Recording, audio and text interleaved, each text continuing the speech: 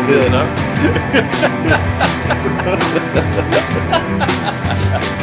Oh man. Oh, this is going to be great. What is up, friends and family? And I guess some friends and family value us differently because friend of ours, God. Alex, listener to the show, did a wonderful thing. Right, Will? In a sense? Yeah. No, I really appreciate it. Yeah. So he's not active on Facebook. And so 24 episodes in. Yeah, nearly half a year. He has discovered that we have a pod now. It's cool. He was just one of your groomsmen at your wedding. No big deal. Yeah, it's totally fine. It's totally fine. But we got to put him on blast as much as we want to appreciate him because... Oh my gosh, this is hilarious.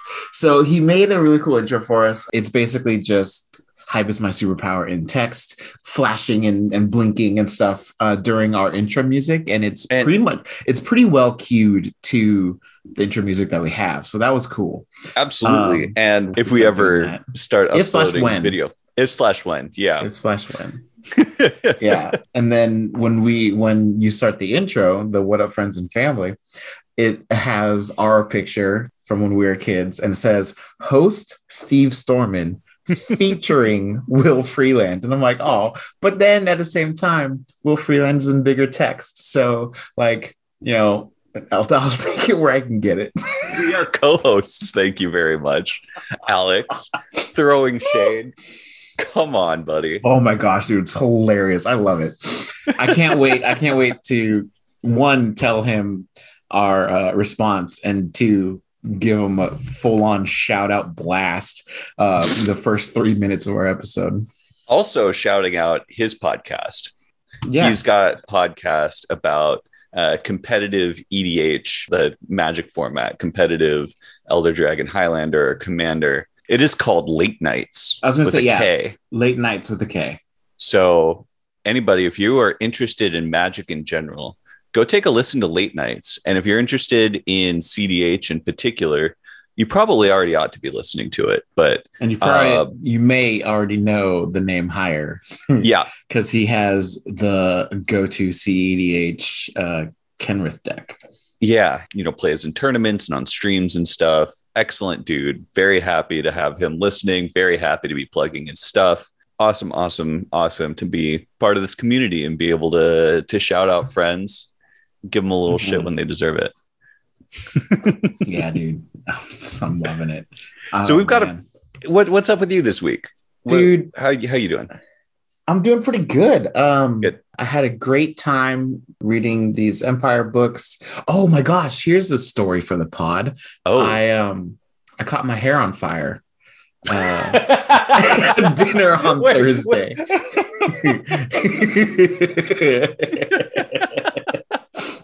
So that was a thing. So how logistically?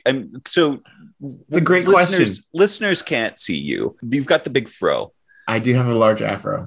I've made the joke many times that you've been the same height since you were 4 years old. Just the fro got shorter, but it is maybe now the largest I've ever seen it. Back. Yeah, it's gosh, I don't know how long it is. I'm not even going to bother. It's over a foot, I believe. Yeah.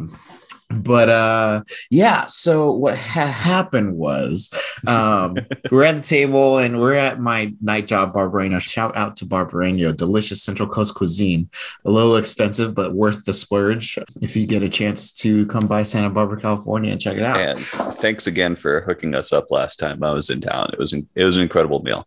Yeah, it was a great evening for everybody. We have a large vegetarian-friendly menu for people like Steve. But so we went there for my wife Alana's cousin's birthday. And we have little tea candles on all the tables. I was getting the Especial, which is delicious and amazing. And I had it precariously balanced on my fork. And like any self-respecting eating person, instead of moving the fork, which had precarious balance, I brought my mouth to the fork. which was just inches over my plate. And so as I went in, I hear this like crackling in my right ear. Oh no. Only to realize that that crackling noise is probably my hair on fire. Connected to your actual head. Oh no. Let's also keep in mind this is after I made sure I got the bite in my mouth. Well, yeah. So I got the food and then I snapped up and I slapped my hair and like I felt warmth on my hand. Oh. Apparently there was a good enough flame. And so I slapped my hair and then like I patted it out and then I look across the table and Alana and her cousin are just staring at me, just like, They didn't even say nothing. Well, because from their perspective, they hear something, they look up and they see a giant flame on my head.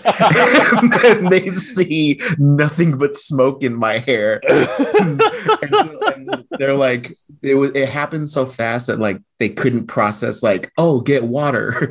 Right. It was just like, oh, and then I realized what happened and I thought it was hilarious. And so I started laughing. And by breaking the silence, they finally felt okay to start laughing too. It was a whole thing. And then just, it smells so bad. Oh, yeah. Burning hair. Burning hair just does not smell good. And like my manager, I'm off, but like my manager's walking around. She thought there was an electrical fire somewhere. She's like, oh, God. For the staff. And like I had to like flag someone down and be like, guys, it was me. Sorry. My bad. Oh, geez. It was a thing. That's incredible. How does your... Okay, so immediate crisis averted, dinner able to enjoy. How does your hairstyle recover after that? Do you just have like a chunk missing from a bulbous fro, or do you shave down to fit? I mean, the direct answer is I just have a chunk missing. I know where the chunk is missing, and I feel for it every like hour. But in the grand scheme of things, since I'm doing this like curls thing instead of like a full flow, it's kind of covered.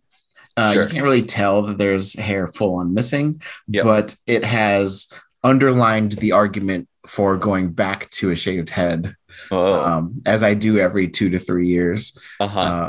I'll do the fro for 2 to 3 years, and then I do shaved head for 2 to 3 years, and just keep on going back and forth. So this recent incident and the continued complaints about the shower drain clogging has kind of nudged me to warming up to the idea of maybe it's time. All right. Yeah, great Thursday evening for me there. Yeah, absolutely. That's incredible, man. My week, not nearly as much drama. I went to a minor league baseball game. That was pretty much the highlight. The Coney Island Cyclones minor league affiliate in Brooklyn, and you just get to go hang out on Coney Island. Cool. Yeah, and then go see a baseball game, go on a roller coaster, put your feet in the water. It's just really, $18 a ticket, can't go wrong. We went on Irish night, which is prime. I am not Irish at all, Rachel, negligibly so, but it's the perfect opportunity for people watching is, absolutely drunk people with the thickest New York accents imaginable just scream obscenities at Dominican teenagers. Is real confluence of humanity there. So good times. Uncle Mac played minor league. No kidding. Yeah, I didn't know that. I guess. Wow. I think he pitched, but he was he did minor league. That's awesome. At some point in his storied life. Yeah. He has so many different aspects. He did minor league baseball. He trained hunting dogs in North Carolina. Oh my God. He has like 5 hunting rifles in his closet. He taught my dad how to like drive a tractor on a farm. Wow. He served in the military. Right. He was Army, and like he's just done so many super random, unrelated things. Yeah. So wild. That's amazing. Wow. Real Renaissance man. Learn more about him. That's to think just a few weeks ago I didn't even know his real name. I know, right? Yeah. Samuel McKinley Vickers, Uncle Mac. Yep. Oh, rest in peace to a real one. Seriously. All right. Well, with that out of the way, should we get started? Yeah, comics. Comics. So you've got Empire side stories to talk I have about. Empire side stories there, of which there were 5. Yeah. I will say initially, I'm very sad that there wasn't a Thor side story. And I checked. Oh, right. Because Thor had the He did the subplot. Gaia thing. Yeah. And they just like, no. And so I went to, I have the second volume of Lord Thor, where the first volume was the whole Galactus thing, and the Black Winter. The second volume has nothing to do with Empire. It goes into the whole Mjolnir getting heavy thing. So, like, they just kind of ignore his whole plot to Empire. And I only just flipped through just looking to see if there was like a Gaia thing. And like I read the back and it didn't say anything about it. So I'm kind of sad there. But the 5 books that I did get to read was Lords of Empire, Empire Captain America and the Avengers, Captain Marvel Accused, Fantastic Four Empire, and then I finished off with Empire X-Men, which we both read. Yes, we did. They were all great. Cool. Yeah, like, okay, so with crossovers, when you're reading through the main 6 to 8 issues of a crossover, it's very much the big points, the main conflict, even though it's always like a spanning thing. It's like cosmic event or a global event. They'll put a main plot together and a special mini series. At least this is the way they do it now.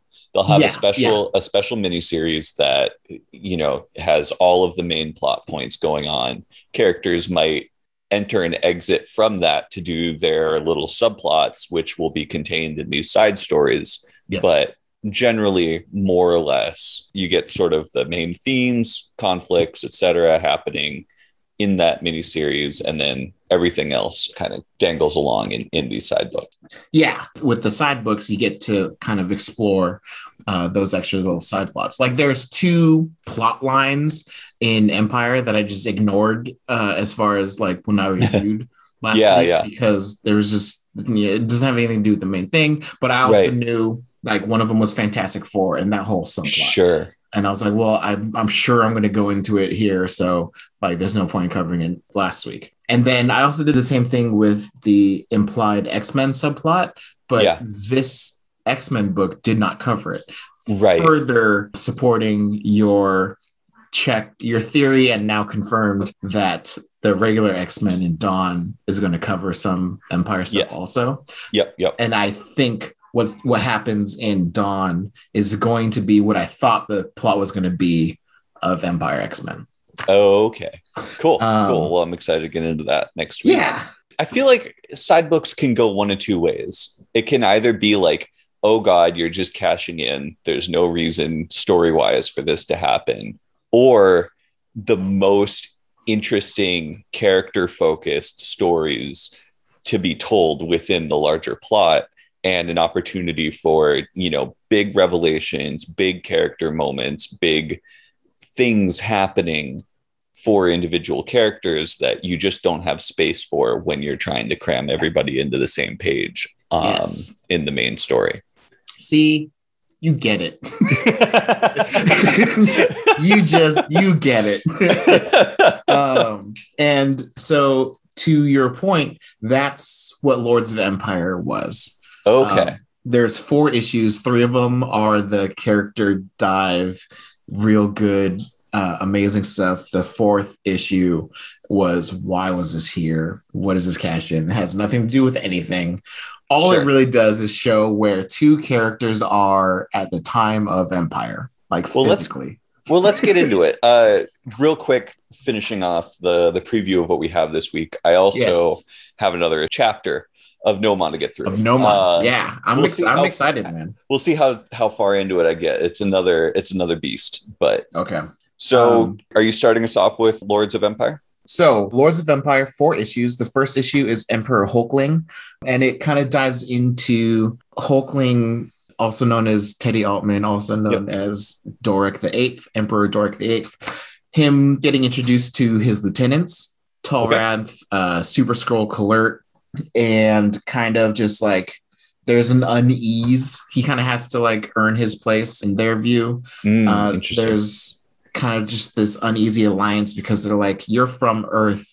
Are you going to side with Earth? Or are you going to side with the Alliance here? What's going on? And you get the impression very much so that Earth just happens to be where this is happening.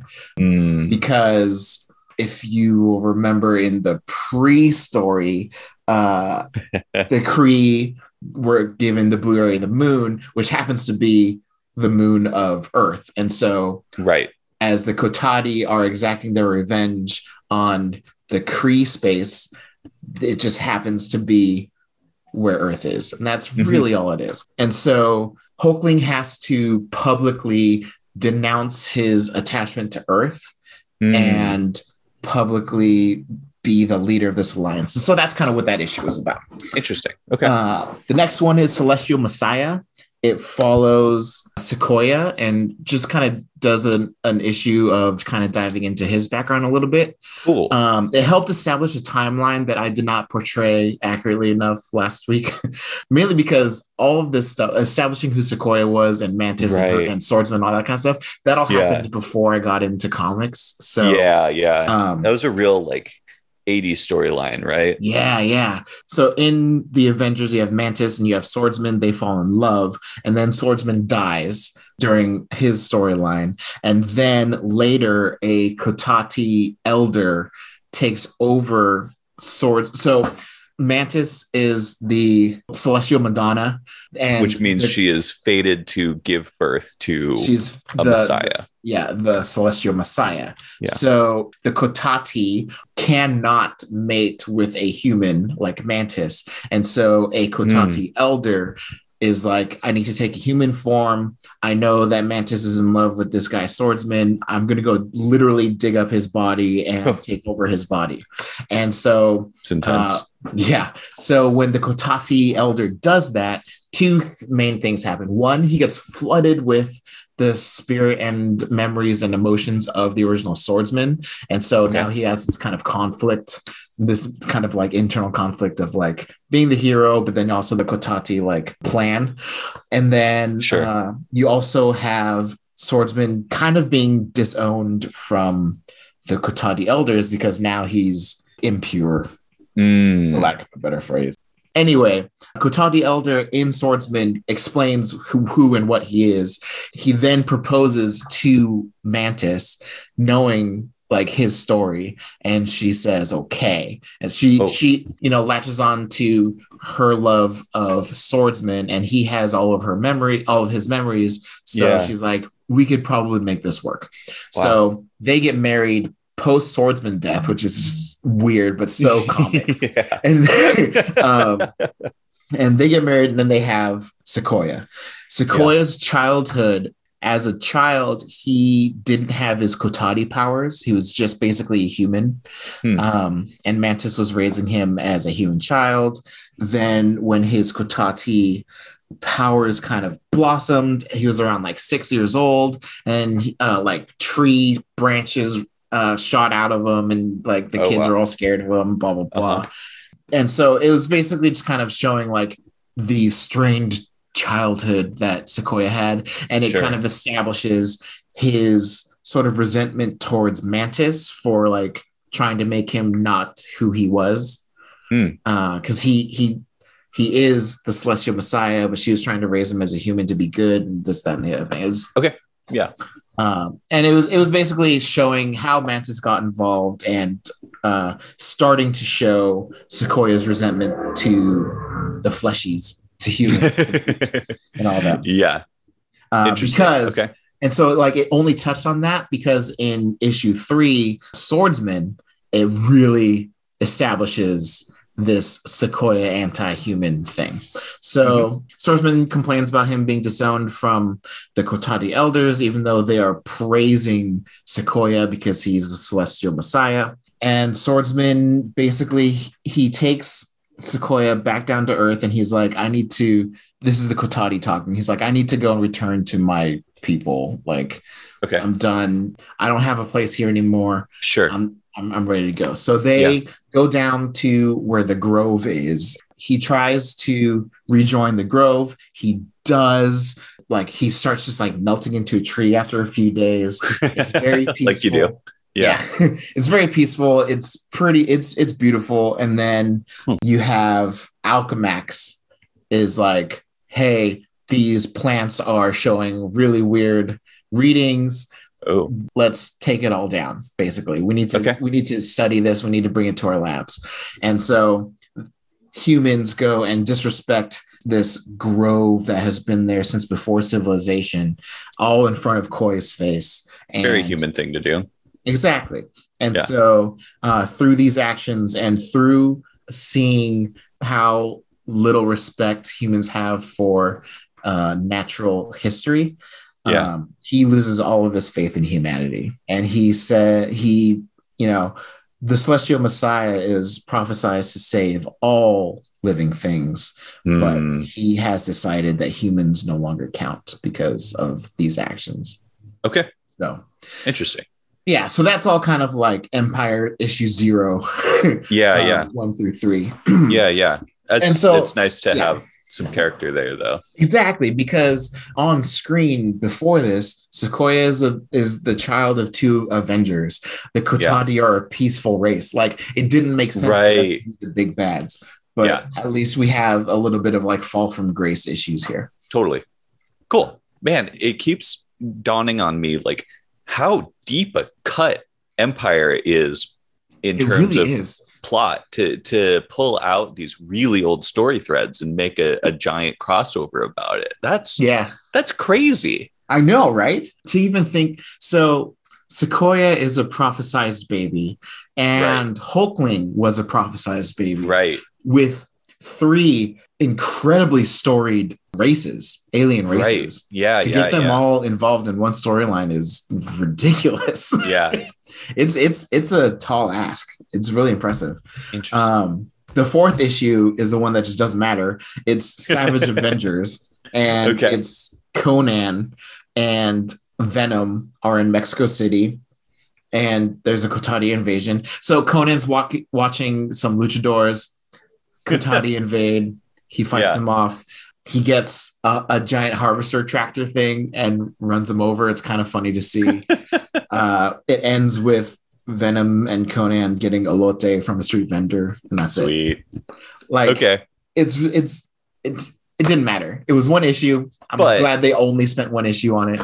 But you get to have these characters hanging out as people and not always in these overwhelming stakes where you get to see a different side of them. Right. So next up is Empire, Captain America, and the Avengers.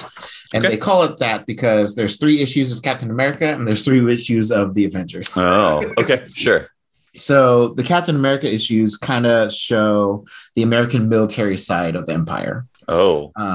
It has him supporting some troops, saving some troops, and then going to the general and being like, we need full NATO support on this. This is a global crisis. Help us. And it's basically the military being like, no. Like, there's this, what do you do with a strong military? Do you support those who can't, or is it every man for themselves? Sure. We've spent our time defending ourselves. Why should we ever stop? Yeah. And so, and that it's just shown in, you have military general and you have Captain America. So yeah, Cap is like, we need to save everyone. Military is like, no. And then comics being comics, there's a spore that gets into the general, and general's like, okay, I'm going to NATO. And Cap is like, oh, you had a turn of heart. Thanks. Yeah. So they are headed to a place near Mexico City, even though it has nothing to do with Conan and Venom. They're going to a place near Mexico City because there's a high priest there that is going to invade Mexico City to destroy everything. And you have the general going to NATO, and you kind of have this little insight into, there's a NATO roundtable, and they're kind of talking like, why should we help you? So it says, well, General, aren't you here to beg for military aid from those for whom you had none only days ago? By all means, tell us why the most powerful military in the world needs our help to protect your lands while the Qatari continue to besiege our own. On the invasion of the Qatari, we have seen no leadership from the United States. Why should we expect any different now? The people of Turkey will offer no aid while the United States persists in its trade sanctions on the nation of Russia. The people of Portugal will offer no aid that is not matched at least by the aid offered by the nation of Spain. The people of Canada will help once our proposed trade agreement with the United States is signed into law by your president. Like, it is everybody's finding an excuse to politics. Bicker and And so you have the general who is being controlled by this high priest, and he says, you know, these are the wise and mighty leaders of earth. Surely this cannot be so. Surely the people of earth do not entrust their welfare to cowardly peddlers of influence who bicker and bargain in their towers of stone. Where are your champions? Where are your warrior kings? Which of you would defend your people against your enemies? None of you, I say. And then you have your comics. Stuff, and him trying to like infect everybody, take over, and then Cap getting involved, being like, I say thee nay, and Cap inspiring the leaders of NATO to help the world, basically. And you have him inspiring the Kree and the Skrull generals being like, I guess he's not that bad. I see why they follow him. There's this other, whenever there's a skirmish on land, on the streets, you see the heroes of Earth defending people, where you see Kree and Skrull not giving a crap about who dies, as long as the Qatari gets stopped.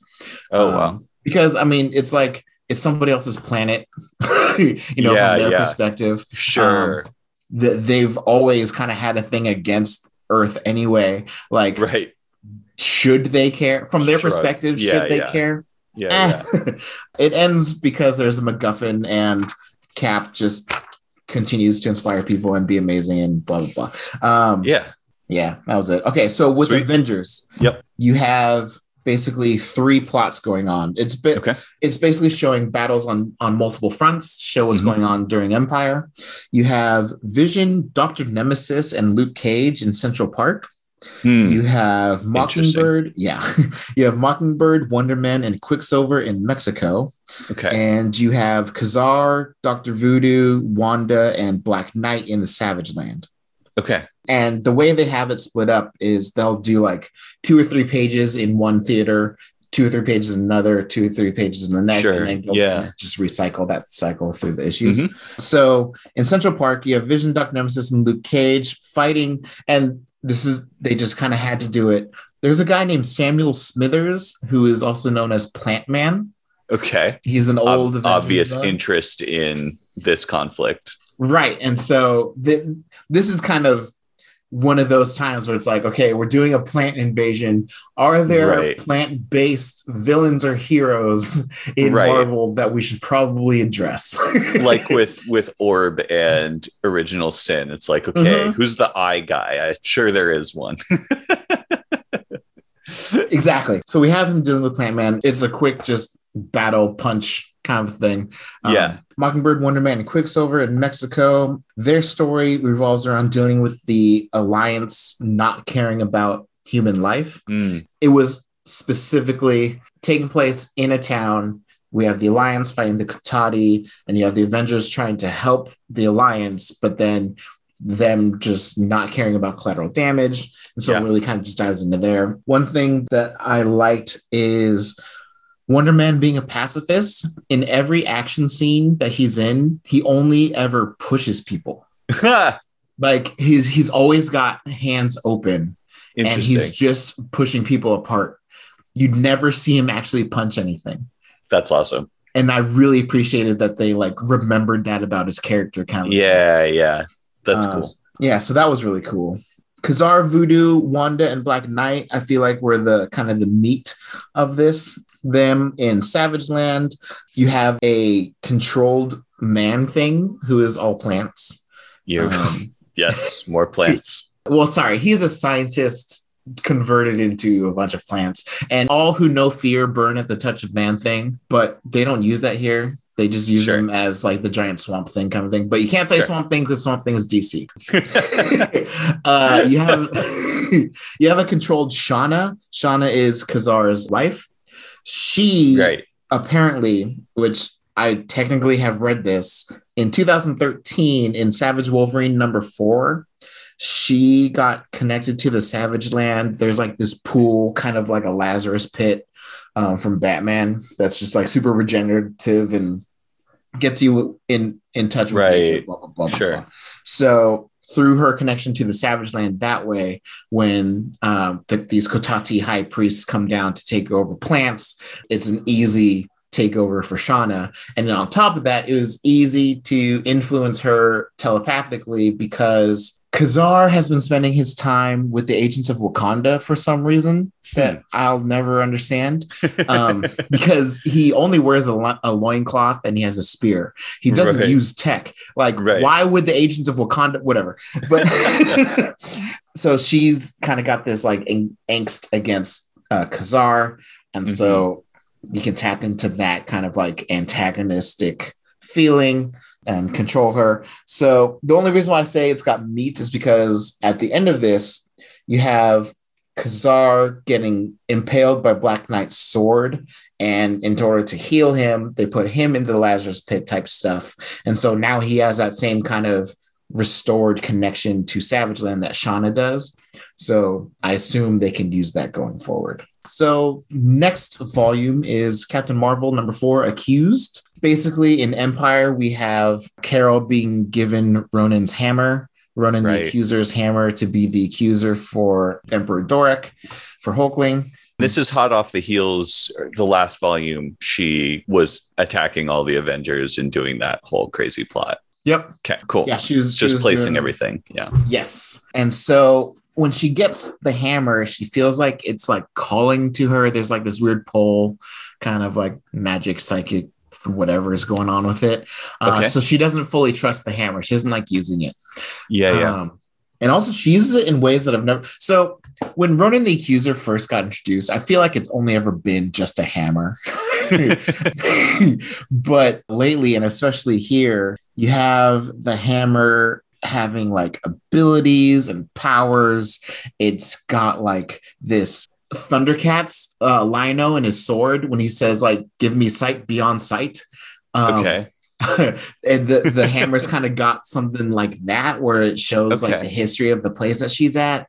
Kind of like what Rachel did in X Factor. Yep. So I don't know. It's just odd, but now it's got abilities and now it's got this like pull. And so anyway, Carol doesn't trust it. And so she gets Doctor Strange to kind of split its essence up into 4 pieces so she can share the burden basically for her storyline here.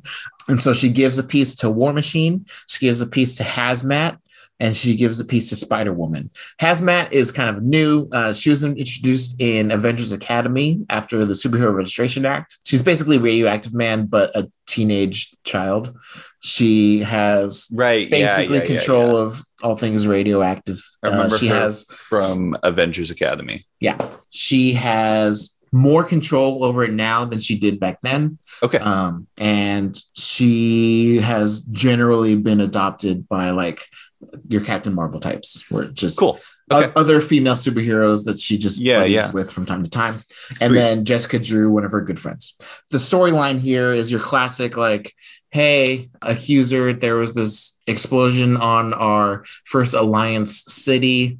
It was destroyed. There's only one person there. It had to have been them. Go and accuse. So she goes, turns out, oh, hey, look, that's not what actually happened. Let's find the bad guy.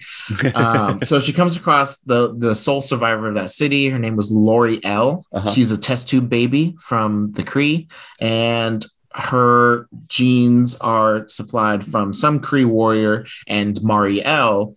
Marielle is Carol's mom. And so Lori L is Carol's sister, half-sister. Okay. Genetic half sister. Sure. She's big, she's blue, she's pure, she's innocent, she's in control. Like she has like a mental calm. She never loses her cool in a fight. She knows how to fight. She was bred for war. She hates war, but she knows how to do it. Okay. She's really great. It basically, L'Oreal is a sole survivor. It turns out that this other antagonist blew up the entire city, and L'Oreal just happened to be the only one that survived. She was supposed to die also. Okay. And so it made her look bad. They figured it out. And then at the end of it, Carol clears her name, and L'Oreal took the hammer in the climax, and she became the accuser and got the robe. Also, that's another power, is everyone being in green here apparently is something that the hammer does. You get the green costume by holding the hammer. Okay. Doesn't make a whole lot of sense, but that's what they chose. So something that I've loved in the Captain Marvel stories is the dialogue between her and her friends. Like their banter is just so much fun. Oh, and cool. and L'Oreal just fits right in there with it. That's awesome. And so generally I really liked it. I want to see more L'Oreal, but since now she has become the accuser for Emperor Dorak, she's not going to be on Earth, which makes me a little sad, but we'll see where it goes from here. The only other thing that stood out is an incontinuity error. In the Captain Marvel movie, Carol calls Monica Lieutenant Trouble. And that is from the Captain Marvel books, where her neighbor's daughter name is Kit, and she calls her Lieutenant Trouble. Nice. So in the first issue here, or in one of the first issues, she calls her Captain Trouble. Oh, and got the promotion. But then in the last issue, she actually calls her Lieutenant Trouble that she's supposed to call her. Promoted back down. Bro, when it happens within one volume, I'm like, come on now. And they do it again in Fantastic Playing fast Four. and loose with rank here. You've got to respect chain of command in the Trouble organization. Exactly. So that was Captain Marvel. I liked it because of the dialogue. If it didn't have the kind of like banter that Carol just has with her friends, it wouldn't have been as good. Sure. Fantastic Four, Volume 6. Fantastic Four Empire. So, and here's the difference that I've noticed with like when you do like Empire Captain America versus Fantastic Four. Storyline so Empire. these are mainline issues of the title versus Captain America and the Avengers. Those were both additional miniseries. Yeah. Right. Whereas, so these are Fantastic Four issues 21 through 24. Yep. Basically, what you get here in these kinds of situations is it tells the story that is connected to the crossover, but it also like has issues or story parts outside of it. And you kind of get that in issue 24, which takes place after Empire. But we get to explore a little bit. I mentioned in passing in Empire, there's these two kids. There's the Kree boy and Skrull girl who were bred to fight in the Profiteers arena. Oh, yeah. At the end of it, in Fallout Fantastic Four, Dorak bequeaths them to Alicia and Ben Grimm. And so they have adopted the two of them. The Kree child, his name is Joven. His title is the Kree Chronicle of Blood. And we have Nkala, who is the Skrull Requiem of Shapeless Souls. Both of them were bred again to be like the living chronicles of each side of the Kree-Skrull War and the millennia that it's lasted. And so they have the data of all of the battles that Kree and Skrull have gone through. And when they get to Earth to run away from the Profiteer and that whole situation, there's a group of the priests of Hama who are alerted to their presence, and they get their group called the Dark Harvest, who's basically kind of just weaponized nature people. I'll bring this up later. Go on. Okay. It's just them being called the Dark Harvest. Okay, I guess I could do it now. Reminded me of, I know I'm jumping ahead a little bit, but a character in Empire X-Men who is named Ruta Bega. Are they all vegetable themed? Is this some Dragon Ball Z shit going on over here?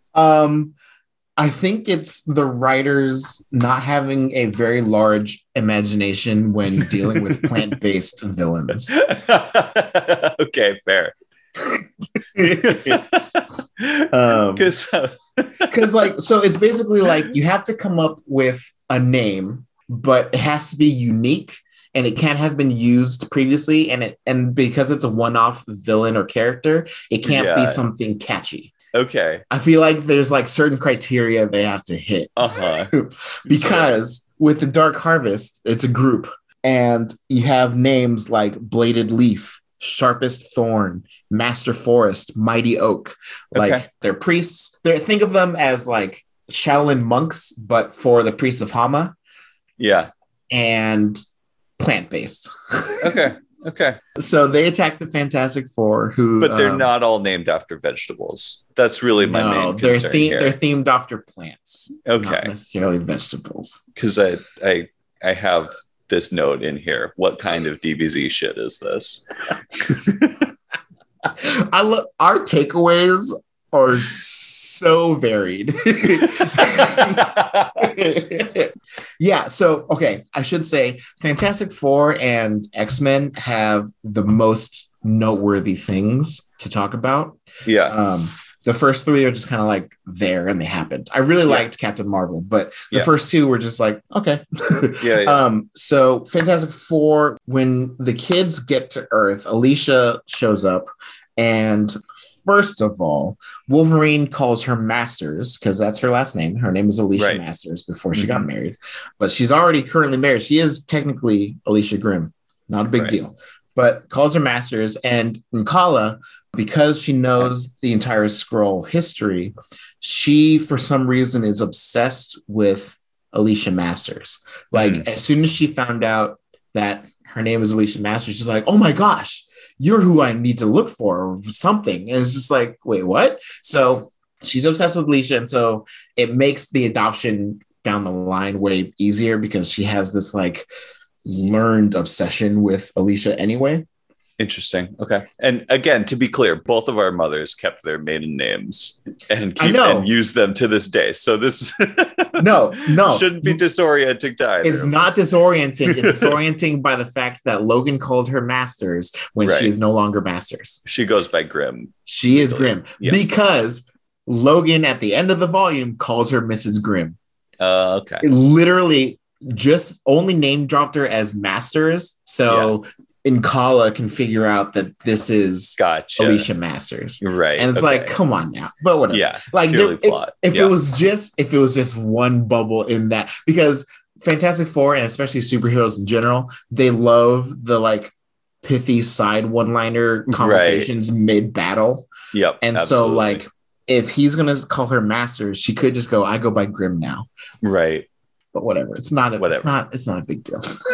Also, my wife didn't take my last name. So like, yes, I'm very familiar with people going by their maiden name. So we find out that the Dark Harvest, they are tasked with building an Omniwave projector. Omniwave projector is what Captain Marvel had that originally gave Carol her powers. These days now it's explained as it's what activated her powers because she is half Kree now. She's not just genetically turned into a Kree. I don't think I knew that, but sure. Oh, I guess that fits with, you were saying Mary L is her mother. So yes. That's definitely a Kree name. Yeah, so that was this Captain Marvel is volume 4. There is a one shot before this series that explains that re-explains her origin. And so the first volume is her kind of coming to terms with the fact that her mom was a Kree. She is technically half Kree. And so that kind of rewrites the Omniwave projector and what it did to her when it exploded back in the day. Sure. And it's definitely something to have to come to terms with. Yes, I am part alien. Right. So we have Dark Harvest. They kidnap Jo-Ven. Ideally, what they want to do, so their entire plan is to kidnap both the kids, use the Omniwave projector to project their memories of the millennia of hatred between the two races and project it into the minds of all the Kree and Skrull in the galaxy. So to break apart their alliance, to give the Kotati a winning advantage. Okay, sure. So that does technically go off, and we see that happen in Empire, but it gets addressed relatively quickly. Uh-huh. And basically, the kids and the Omniwave projector are locked in this like amber crystal, but they can breathe and they can move. Okay.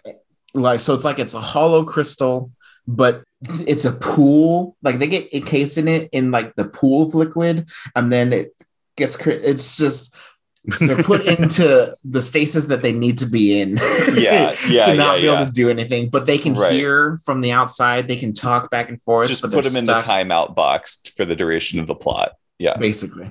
So the Omniwave projector does go off, and then Val and Franklin use their quick thinking to remind them, hey, do you remember the stories of Beldan and Roxor? Do you remember them? Yeah. Remember how they solved their problems because they worked together? And so they're like, oh, yeah, that's right. We do know about that one. And so they think about that, projected to the Alliance. So now the Alliance's union is stronger than ever because family. And then the real intergalactic conquest was the friends we made along the way. Yes, that's exactly what that is. So that's literally the story. So they do that. They inspire the troops to work together. Coy reaches out to Master Forrest, and he's like, what the hell happened? He's like, I'm sorry, I failed you. And Coy's like, I understand, you're only human and meat makes mistakes. So you just see like kind of just how much but yeah. And then so that was that. And then issue 24 takes place after Empire, and I have officially established that it takes place after Fantastic Four X-Men, because it starts with Franklin hanging out on Krakoa, hanging out with some friends that he's made in Krakoa. And he's wearing an X-Men suit, which is cool. And he has an earring now. He got an earring. He got a piercing, and it's the X symbol. Oh, there you go. So issue 24 is the Fantastic Four throwing a banquet to welcome the kids into the family. Jo-Ven goes by Joe or Joey, and Kala is going by Nikki. And so they kind of just go back and forth between what they actually call them. But we have Johnny kind of feeling a little bit of FOMO of like establishing a family. Now that Ben's married and now he and Alicia have kids, you know, Reed and Sue have always been not always, but I've been together forever, and the kids are teenagers now. Like, so Johnny's kind of having this kind of little internal conflict with himself. Sky is there. If you'll remember from last issue, there's the destined star-crossed lover thing. Soulmates. There's soulmates. Okay. So his soulmate Sky came from that other planet. From that other planet. Yeah. So she's here on Earth now. And it's so funny because in the Empire crossover, she's like, oh man, I can't believe there's another race out there. She thinks that her planet and Earth humans are the only races out there. And then she gets introduced for you. She gets introduced to Jo-Ven and Kala, and she's like, oh my gosh, I can't believe there's 4 sentient races out there. And Alicia and Valeria are like, oh, my sweet summer child. We haven't introduced you to anything. Okay. And then we have Iceman is established as part of the Fantastic Four family, because in a flashback of this issue, we have Johnny running away from Fantastic Four because he doesn't think he needs the Fantastic Four. And you have Iceman in his original like snowman form, running away from the X-Men because he doesn't think the X-Men need him because they're all so much more stronger than he is. And so while he's out and running away in New York City, he gets recruited by Fantastic Four, who needs some help fighting somebody. Doesn't really matter who. And so they allow him into Fantastic Four. Reed says, anytime you need anything, you know, our door is open for you. Please come on by. And so that's cool, because it's mostly in the pages of like Spider-Man team ups that they hang out, you know, Torch and Bobby. So it's nice to have another like foundation for that. And within one of their own books. And within Fantastic Four specifically. That's kind of the only two things Johnny kind of getting a newfound love for family and what that means, and Iceman being part of the family now, and maybe Johnny looking to, because Sky is like, yo, we haven't even had a first date yet, and so maybe they're gonna explore this whole soulmate thing right in the future. So that's that. Now we have Empire X-Men. Now we have Empire X-Men. So my first note is, oh shit, Wanda. Oh my God. Oh my God. Yes.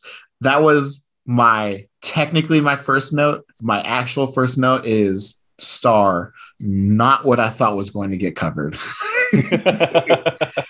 Right. Okay. But, let's go in. So Wanda Maximoff, aka the Scarlet Witch, presumed daughter of Magneto. And last week we were talking about what a shame it is that Pietro, her brother Quicksilver, was retconned to not be a mutant. And this made me really think, no, it's a shame that she was retconned to not be a mutant too, because of the whole involvement with M-Day about 15 years ago. Gosh, more than that. Yeah, it was more than that. Big crossover called House of M, where her reality warping powers went wild and she started giving everybody everything they ever wanted. It was revealed to be a facade. And at the end of it, with her mental state breaking down, she was feeling like she was done with all this drama and all this heartache. And so she just said, no more mutants. And that was enough, combined with her crazy powers, to depower well over 99% of mutants worldwide. And to the point where there's only 198 mutants left. It was a traumatic experience for a lot of people. It led to a bunch of persecution of mutants now that they were on the brink of extinction, a lot of rash actions being taken, and she felt really bad about it. So she consulted with Doctor Strange, who told her, this isn't going to work, what you're trying to do, stop it. And she ignored him. It was very interesting. Yeah. Well, she didn't ignore him. No. She took his advice. She just thought she knew better. So she approached Strange to get him to undo her actions of M-Day. Right. And that was a year ago, apparently. Yeah. A year ago in continuity. In continuity, yes. Yeah. He says, what you're doing is you're seeking to erase yourself from your own history. And the way that your reality powers work, it like anchors you into, these events in reality. Like, you can't do that. If you ask my opinion, that bell has already been rung. You just need to ring a bigger bell. Right. And she was like, well, okay. Yeah, so I can't undo this. So I'm going to do a new thing to bring all these people back to life. So she plucks the eye of a void spider who weaves life from blood. And then she makes a deal with a chaos godhead for their crown, perverting the law of nature. And then she breaks off a world tree root, bridging life and death. All flowery language to say she makes a cool scepter looking thing, and goes to Genosha, the mutant nation that once housed 16 million mutants. 16,521,063. There you go. I'm just going to round down to 16 million if you don't mind. And she decides that she is going to try and undo this outrageous massacre of mutants that took place at the hands of Sentinels and Cassandra Nova. And so she uses this scepter, weaves a spell, and sticks it into the ground, and they start coming back as zombies. Oh my God. I started freaking out, like mid-read, obviously, but like Marvel Zombies has never been on Earth on 616. And I was like, oh God. Because is this again, the start?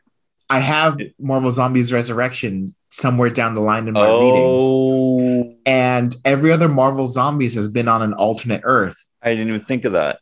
And I was like, oh, Lord, are they going to stick with this? How is this going to work? What? Yeah, anyway, continue. Yeah.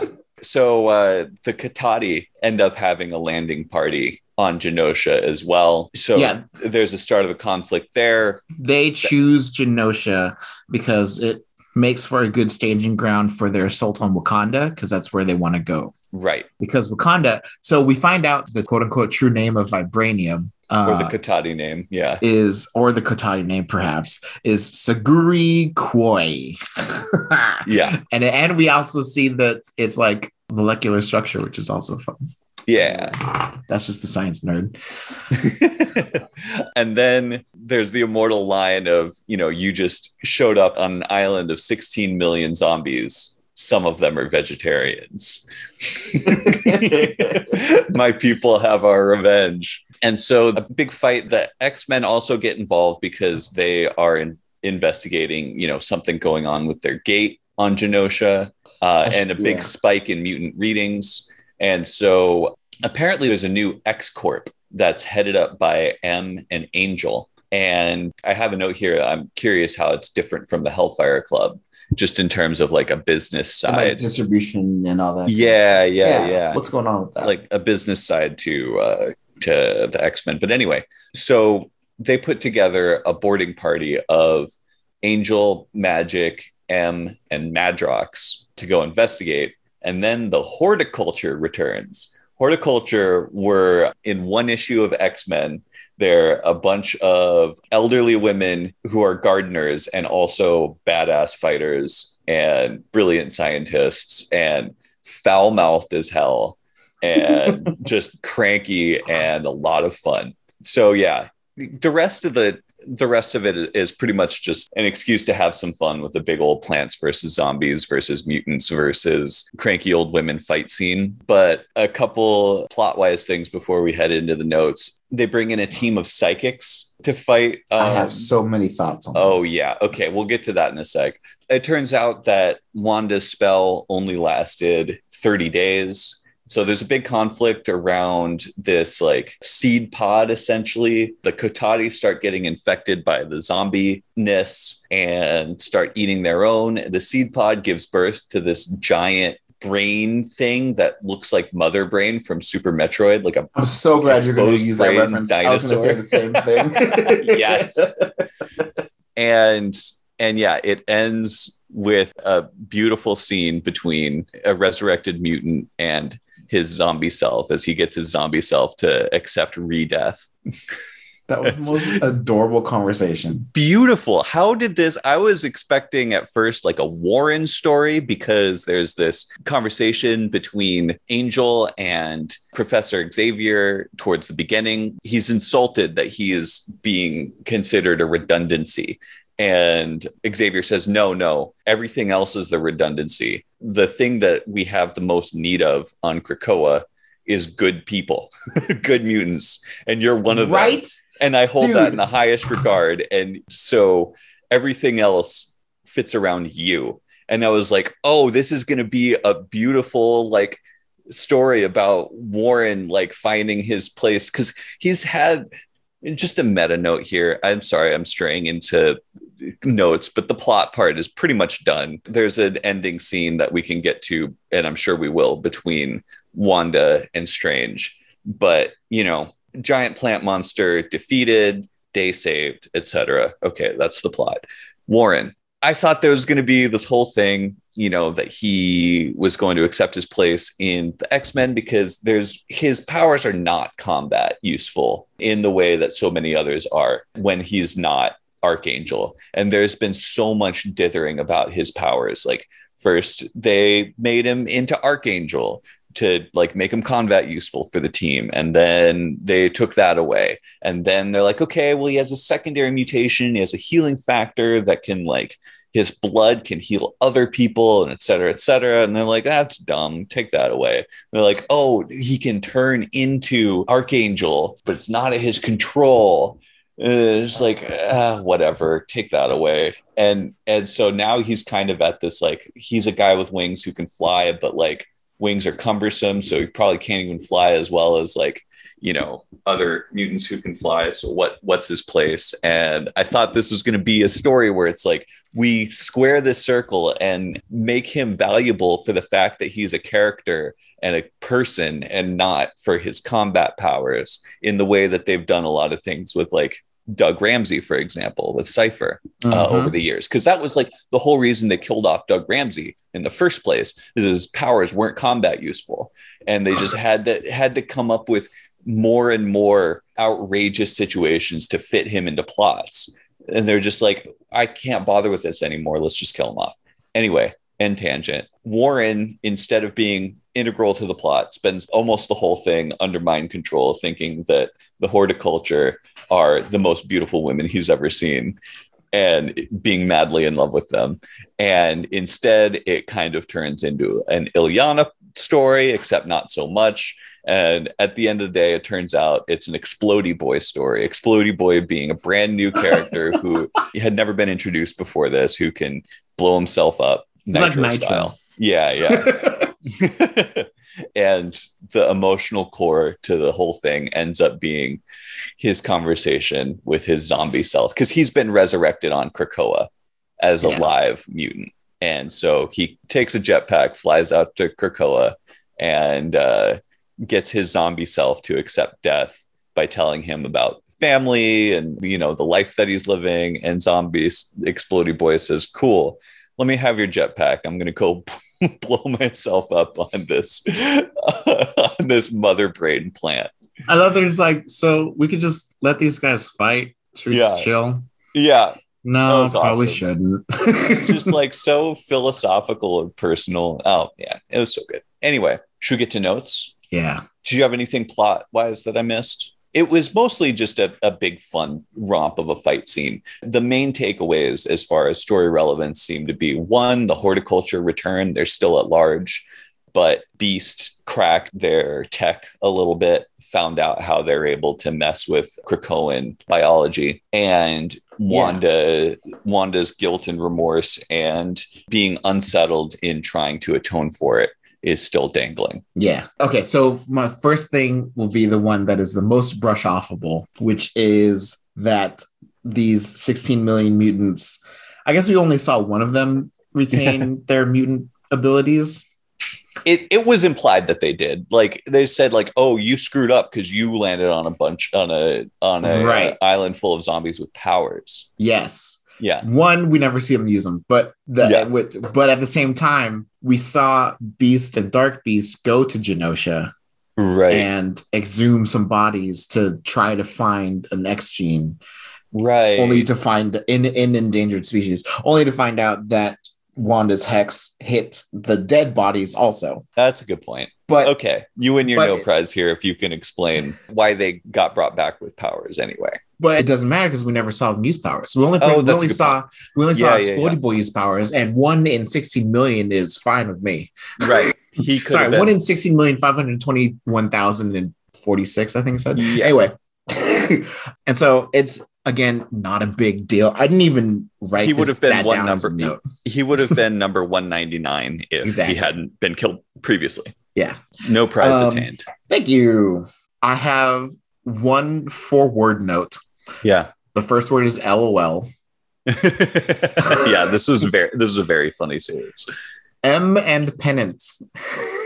Oh, yeah. We have addressed and answered our lingering question. Literally, one of the last things we talked about last pod is because I saw Penance on the back. We're like, I don't know if this is another sibling Penance. Right. Because there's a time when M was Penance, but then there's a time where the two sisters were Penance. Nope. Now we know. Now we know. She can transform at will now. M transforms into Penance. It's silly. I don't understand it, but okay. Like silly, don't understand. Unnecessary. Penance, unnecessary. I mean, M is super. She's got super strength. She can fly. She's got psychic abilities. Like she's nearly invulnerable. There's no reason for her to need to turn into a spiky haired, mute, red skinned girl. All you're adding is being sharp. Right? It's But hey, whatever. So I just thought that was hilarious because that was like this prevailing mystery for both of us. Right. Yeah. Even though we've both read all these comics with M in them, right, or Penance or the sisters. Anyway, something else is Science Beast is back, which I was excited about. I think until this might be oh yeah. He finally does something morally dubious at the end there. Yeah, in the end, he's like, in the question of being like a slave in heaven or a ruler of hell or whatever he says, he just goes, I guess I'm the devil. I'm like, excuse me. Right. Like there was 3 scenes before that where he is a science nerd and figuring out tech and doing all this stuff, and that was fun. And I was like, this is the Beast that I miss. And like doing quoting, unnecessarily explaining his quote, and then just saying Eureka. Like that was just all just the most adorable stuff. And then we have Krakoa and Hank and him stealing tech. Cool, I understand it, I get it. But then referring to himself as he has referred to himself as the maestro to the orchestra that is X-Force. He has described himself as a devil. Like he's just something else, man. Totally. Yeah. Something else. But something that happened in Empire that wasn't really a plot point worth talking about is that the Kotati had some warp gates, some plant-based warp gates, just like Krakoa, and it looked a lot like them. And there's one scene where Cyclops shows up and they're like, where are the rest of the X-Men? Are you gonna like, isn't there a gate somewhere around here? Yeah. And he like specifically says like, the gates have been acting weird since they showed up. We think it's best not to use them right now.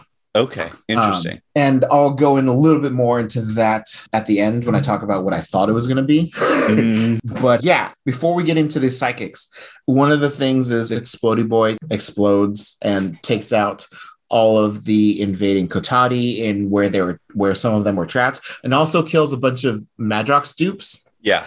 And they're eating the Madrox dupes to just like feed. But like that goes against the whole Madrox thing, because I guess when a Madrox dupe dies, he has to touch it to reabsorb it before it actually reabsorbs. So maybe he never touched them. However, you never see him touching one of his dead dupes on paper, but you see him post-throw Madrox dupe head. He didn't physically touch it, but you have to assume he's the one that threw it, because he's in a post-throwing Ash Ketchum, gotta catch 'em all Pokeball position with a flying dupe head. But whatever. Again, just for the sake of moving the story, it was not important. It just had to move things along.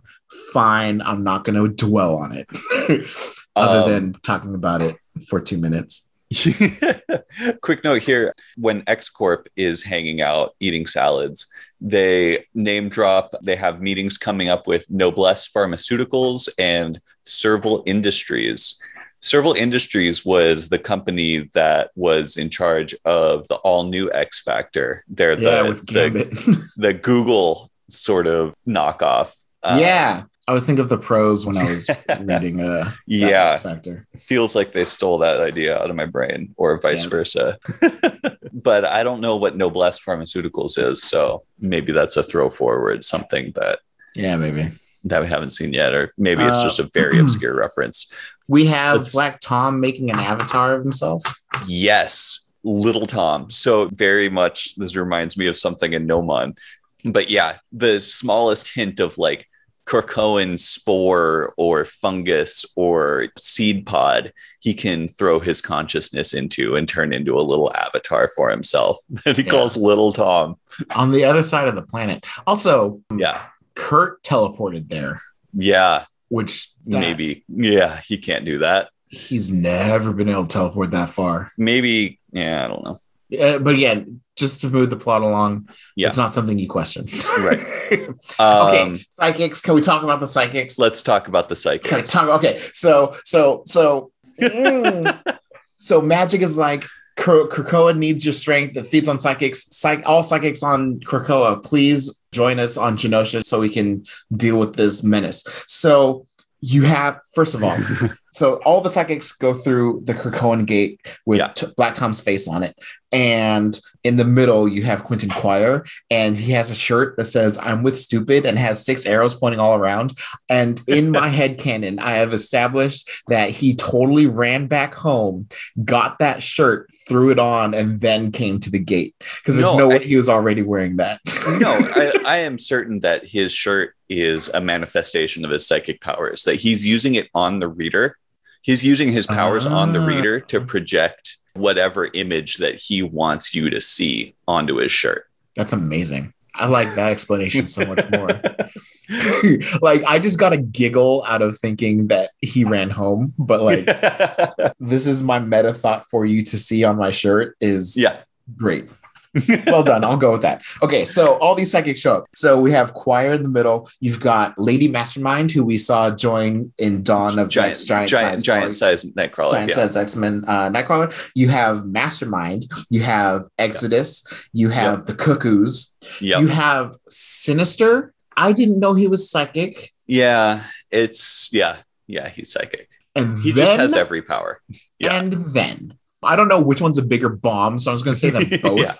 Yeah. But you have Selene. I think you saved the best for last, but yes, Selene is a big bomb. Selene, who is a psychic vampire, so I get it, but she's on Krakoa. Yeah, like, she sure is. She was name dropped in Dawn a bit ago. I want to say, because I feel like we've talked about her once already. Yeah. I feel like she was name dropped. Selene is the type who, like, there's no way that they didn't have her front and center for candidacy for the Hellions. There's just no way that she can play nice with anybody. She's just brutal. But she's like, in my headcanon, too powerful to be controlled and put on a team like that. So especially under Sinister. But like she was so I know Selene because she was the Black Queen of the Hellfire Club, right? Yeah. And so she, as a character and antagonist specifically, has been more involved in stuff that you've read.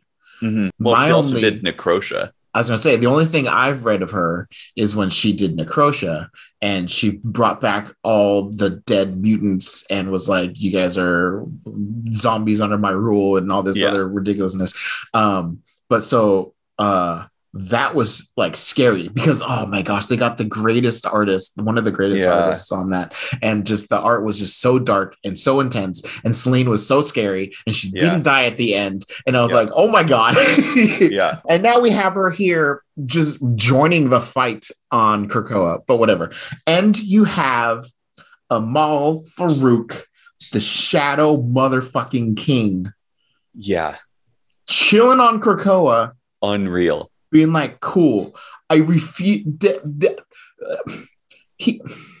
last time we see Farouk is he had the psychic profile of Charles Xavier under lock and key on the shadow plane after the last time he died. And the entire story arc was him getting free from Farouk to take over Phantom X's body to revive himself and become X. And how is Shadow King allowed on Krakoa? I guess just for all mutants, but like universal level psychic threat, like terrifying. It just makes so there's got to be something going on. Again, furthering that hypothesis. Right?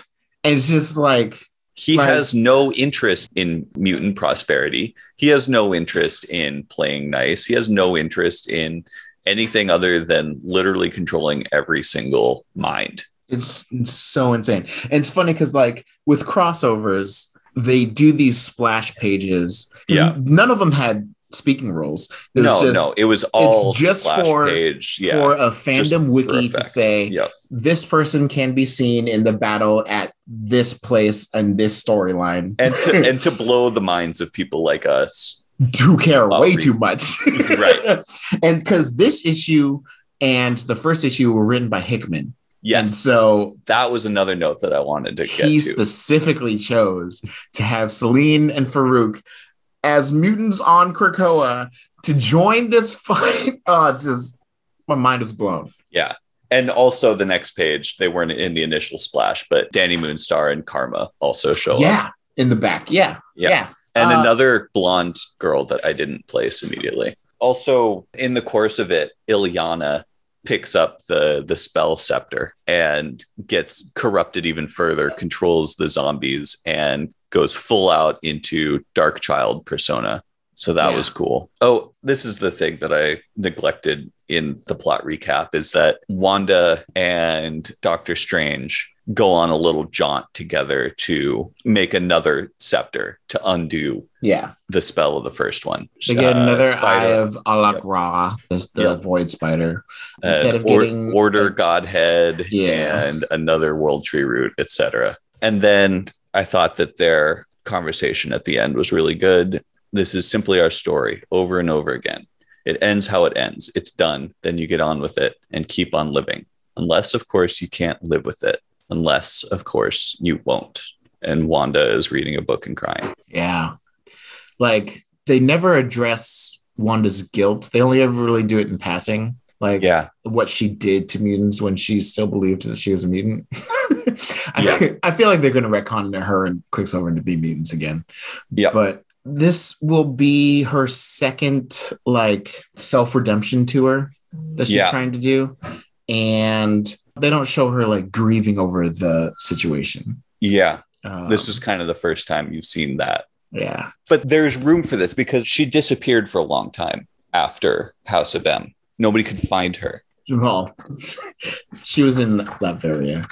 Yeah. Hanging out with Dr. Doom. But she had some downtime. And then when she reappeared in, like, Young Avengers, she was kind of, like, serene about the whole thing. And so in my head, this kind of fits in between there, where she is going through some of that emotional turmoil. Yeah. Yeah. I think they gave us a lot to work with for going forward. Oh, this is the quote that I was looking for. She says, my research was rigorous. My spell was perfect. Strange says, clearly. She says, it should have worked. He says, you tried to undo death as if you or any of us has any power in that realm. You should have known better, but that's the thing with you, isn't it, Wanda? You still don't understand that you cannot erase bad deeds from existence. You cannot bury sin. You can only eclipse them with greater deeds. At some point, you're going to have to embrace that idea and act on it. Until then, you're just going to keep doing this, creating chaos and leaving others to clean up your mess. Just an awesome conversation there. Yeah. I really like when they use Strange as like a chaos therapist. Yes. Yeah. Like, just he's like the scientist. He is a scientist. He's the sorcerer supreme. Like, he has an understanding of reality that very few others do. Just like the wolf from Pulp Fiction, but for all of your, like, universe destroying magical bullshit. Yeah. Something that I really liked about Empire X-Men, and also the fact that these 4 issues are included in Dawn's 13 and 14. Further underline what I'm about to say, which is these 4 issues really felt like it was part of the X tale that they're trying to tell. Yeah. Like, they're doing their thing with Dawn, and then Empire happens, and they're like, oh, we can use that. Yeah. Let's work it in. So that was a lot of fun. I had a good time. And the obvious, like, common interest dealing with plants. Right. Which is 90% of what the X-Men are doing these days. Right.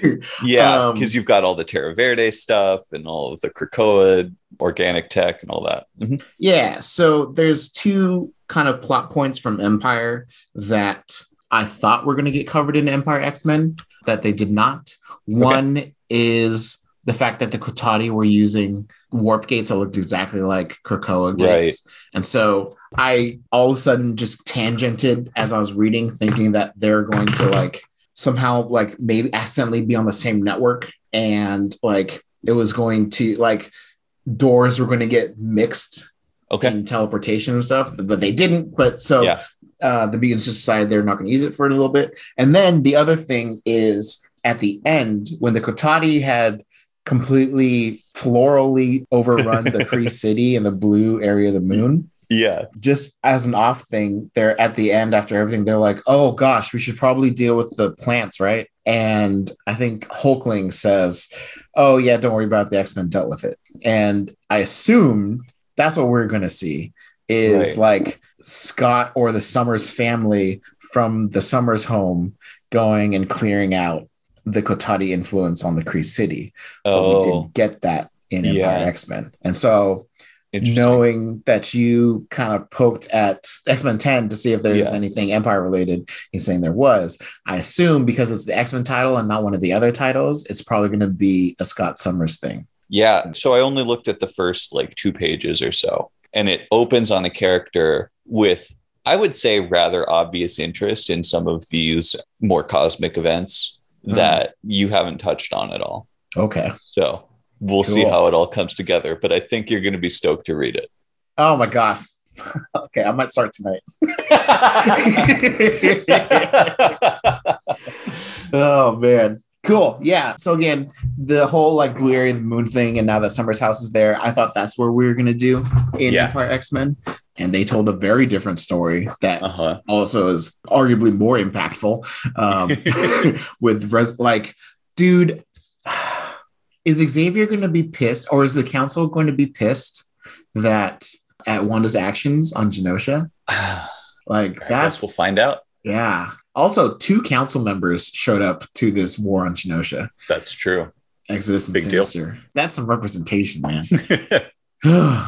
My last note on Empire X-Men is that it was a full collaboration tag team. It seemed like every single writer who is working on any of the X books right now had a hand in this.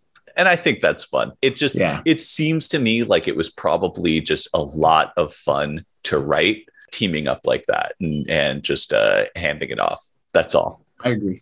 Nomon? Let's do Nomon. So, Nomon. Yep. While you get ready for this, let me see if I can actively recount what we did at the end of chapter 1. Yeah. So perfect. Our main character is Neith. Yeah. And she is an investigator, a detective. Yeah. And she gets brought in on this murder case. And the murdered being is someone Hunter. Diana Hunter, yeah. Diana Hunter. And Diana Hunter looks like a 30-year-older Neith. Similar, yeah. Similar to Neith, but 30 years older. So, yeah. Maybe a mom figure. We don't know. And then, so there's a bunch of questions about Hunter and how she died. And so that's why Neith gets brought in, and she goes to Hunter's house. And Hunter's house is a Faraday cage. And so she goes inside and she gets completely disconnected from the witness. Yeah. Is that what it's called? Yep. Which is the ambient surveillance network that is supposedly purely under Democratic control. And we get inside this Faraday cage house and we get introduced to Regno. Yep. Regno Len. You go out of your way to pronounce it like a Frenchman. It's German. There's an umlaut over the O. L. Oh, okay. O with an umlaut. NNROT. Yeah. Sorry. I should have been more clear. No, you're good. So we get introduced to Regno Lenro, and it's torn no longer backwards. But I know him as Regno, and he just shows up. We don't know where they always portrayed and spoken of as purely androgynous. No pronouns for they are out of nowhere. They look super creepy. Yeah. Like super pale, I think is what is part of it. And then they did like a shotgun blast of really creepy comparisons of what they look like. Yep. They seem to know more about Hunter and Hunter's history and why Neith would get involved. And they're letting on. And kind of questioning Neith and being like, do you really want to know this? You sure you don't want to just chalk this up as a death? Yeah. You really want to dive into this? And then after some conversations and some foreshadowing and heavy dialogue, Neith leaves the house because Neith wants to connect to the witness to try to figure out who this Regno person is. And as soon as she comes out, there's a shark. Well, you missed the one part, which is that Neith goes to put Lönnrot under arrest, and Lönnrot smacks her over the head, concusses her. And so she kind of has a little dream state. Right. Crawls out. But the way that this sort of psychic interrogation thing works is that she's downloaded the full psyche and memories of Diana Hunter into her head, so she can kind of like, as part of one of the tools of her investigation, she can figure out what's going on and maybe get some clues, maybe get a fuller picture of what happened and why she died. And so at the end, she loses consciousness, implying that Diana Hunter's memories are going to return. And then, she sees a shark. So, and I don't understand why there's a shark all of a sudden. Yeah. So that was an incredible recap of the first chapter. Yeah, having been concussed by Lernrout, she is fading into dreams in which she'll be replaying Diana's memories. So naturally, we turn the page to a chapter from the point of view of a rich, egotistical Greek guy who is being haunted by a mystical math shark. Math shark? Yeah. Okay. Yeah. Guy's name is Konstantin Kyriakos. Real quick note, this chapter seems to be roughly set in our present day. He talks about things like the Great Recession and the Greek debt crisis from 2008 to 2011, makes reference to more or less present day tech and events. So we can roughly map it onto right now, despite the rest of the book taking place in some indistinct future. Just a real quick, because apparently I'm doing this for all the names. Constantine's name is most likely a reference to the Roman Emperor Constantine the Great, who reunited Rome under one rule from a previous power sharing arrangement between 4 rulers. Important here is the number 4 and Rome being torn no longer. He's most famous for converting it to Christianity and the transition from Rome worshiping their traditional pantheon to the Christian God. My note here, which is really my own shit, but parallels between his shifting the empire to a single rule and conversion to a monotheistic religion make some scholars speculate this was probably more a political thing than spiritual. But anyway, and to be relevant to Constantine the banker, he also stabilized the Roman currency by minting a gold coin. Oh, one last bit of trivia.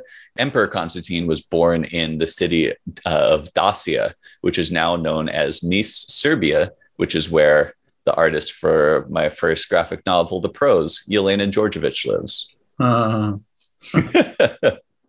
Anyway, so Konstantin Kyriakos is a brilliant and oversexed banker, like investment banker with a secret heart of gold. If you want to map onto a Marvel character, he's kind of a Tony Stark type, but not an inventor, just pure math. Backstory: when he was a kid, he was nearly expelled for being disruptive during math class, doing, all sorts of things, quote unquote, wrong when he had to show his work. And the principal called in a math professor from a local university, Dr. Cosmatou, who Constantine calls the old girl all the time. She recognized him as a prodigy and let him leave basically elementary school to go study with her. There he fell in love with, I believe, her niece, a girl named Stella, who is a fellow math prodigy around his same age. They spent years together before Stella suddenly died of cancer. Not too long after that, the old girl died too. Rather than stay and continue his theoretical work, he went off to be an investment banker and cash out. Conversation here, they say, you should stay here with us and do this. It will not make you rich, but it is best. The old girl's saying that. He says, will it make me happy? I wasn't thinking. So much had happened and I really wanted to know. Maybe not, she said, but sure as shit, nothing else will. Well, if I was going to be unhappy, or at least not happy, because a mathematician knows the difference between the absence of X and its negation, then I chose to be unhappy like this. I chose to be unhappy and rich rather than unhappy and poor. I was reasonably sure at the time that unhappy and poor was a lot unhappier, though since then I've seen the very rich get themselves into states of sorrow and horror which are inaccessible without vast fortunes. With insane money comes insanity. This business of billions, what the fuck can you buy with $1 billion that will fill the hole? Nothing. I know. I've seen it. So he's got a good head on his shoulders, despite being like completely phallocentric and crazy egotistical. So the chapter starts out with Constantine swimming in the Mediterranean, where he has a close encounter with a great white shark, which there ought to be no great white sharks in the Mediterranean. Officially, there aren't, but it was kind of a similar situation to you with the whale shark. No, okay. He says, I'm sufficiently insane that I think if I take a photograph, it will make for some serious bragging rights. Oh, yeah. You know what I saw on a dive near Athos? Like close enough to touch? Great white. No, I'm serious. Swam with it for a while. Then it left. Well, I thought you might say that. So suck on this unphotoshopped image of me petting the 7-meter torpedo of bikini chomping death like my grandmother's puppy. Balls of steel? Steel is for shit. You know what Zeus has, my friend? You know what he tells girls when he comes to them in the shape of a swan? He doesn't say he's got balls of steel. He throws back his head, spreads his arms, and says, I am the king of the gods, the son of Kronos and Rhea, and the master of lightning. I am palaces and power and pleasure and treasure and appetite working around in tight pants. And better than any of that crap, you know what I've got? I've got balls like Konstantin Kyriakos. That's amazing. Yeah. So I imagine that was your rationale for nearly getting eaten by a whale shark. That is exactly what went through my head as a 13-year-old swimming in front of a whale shark so I could take a picture. It's exactly what it was. Yeah. So he goes in to take a picture and he realizes he's being an idiot, and he takes off his expensive watch and drops it. And the shiny object grabs the shark's attention and he manages to escape, but it shakes him. He tries to recover with booze and partying. Says, I'm reconsidering everything in life. I have been changed, annealed. I need time to reflect, to go mad, to get sane, to drink, to be sober. I am a new person. In a private villa at Alunda, as part of this healing process, I commission a foam party. My shark picture is projected onto the walls, and I arrange for a special Kyriakos cocktail with blue curacao and fine shark fin ice cubes. There is a 6-foot ice luge in the shape of a nude male diver, suitably heroic but still recognizably me, reaching down like God in the Michelangelo's painting to bless the shark. Branded vodka is poured into the back of the statue's scuba tank and flows freely from his partly engorged penis. Wow. And there's another line here. It's not always easy being Greek. Even the mud has gods in it. So after partying, he returns to work and he meets with the big prospective client, a man named Patriarch Nikolaos Megalos.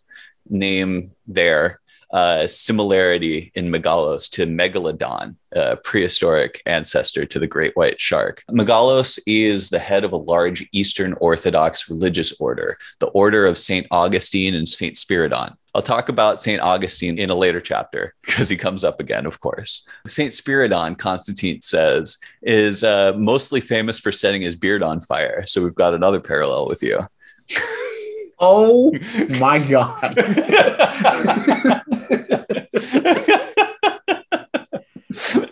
Cool.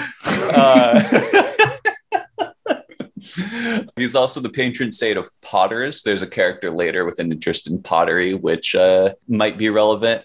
And this last part seems like mostly trivia, but he's the patron saint of the Tolstoy family, most famous for the novelist Leo Tolstoy, author of War and Peace, Anna Karenina, etc. A quote about Nikolaos's religious order. It says, the order would be a major client if I can reel them in. Churches always are if they bank it all, but the order at some point must have been given one of those gifts that the old emperors like to bestow on the favored, a string of diamond mines or mineral rights for the whole of Morocco. When they cashed out, I have no idea, but they are now a smallish subset of the Orthodox religion with the kind of money more usually held by the people who create search engines or new ways to smuggle heroin. And as for Megalos himself, it says, picture a science fiction looking hat, all black and shaped almost like a fan. Then put a man under it with the face of a Persian warrior king and a square black beard. Give him a black robe trimmed with very pale blue and eyes set in the same tint. Put on his finger a fat Burmese ruby set in a ring dating from before the Council of Trent, and a rope belt with knots at prayerful intervals all the way down to the floor. There are old scars on his fingers, and his nails are chipped, as if he builds boats for a living. Perhaps the Order of St. Augustine and St. Spiridon has a secret fight club, the way banks do these days. I picture Megalos roaring like a bull moose and breaking the Bishop of Rome across his knee. He's a huge bastard. I'm not a thin man, but inside his gaiters, this guy must have legs like the pillars of Heracles. He's big like strong men are, huge belly and fat on his limbs, muscle underneath as thick as a pork roast. Carpentry, I realized, remembering the briefing. He's a carpenter, an emulation of you-know-who. So they talk shop. Constantine talks about the causes of the Great Recession and food bonds in a passage that I found very interesting, but I'm probably the only one. He has a brief post-traumatic shark episode. Just in that explanation, so I noticed that you said Heracles. Yeah. And I thought it was interesting because he refers to Zeus, who is a Greek god. Yeah. But Heracles was the Roman name of Hercules, I believe. No. Hercules is Roman.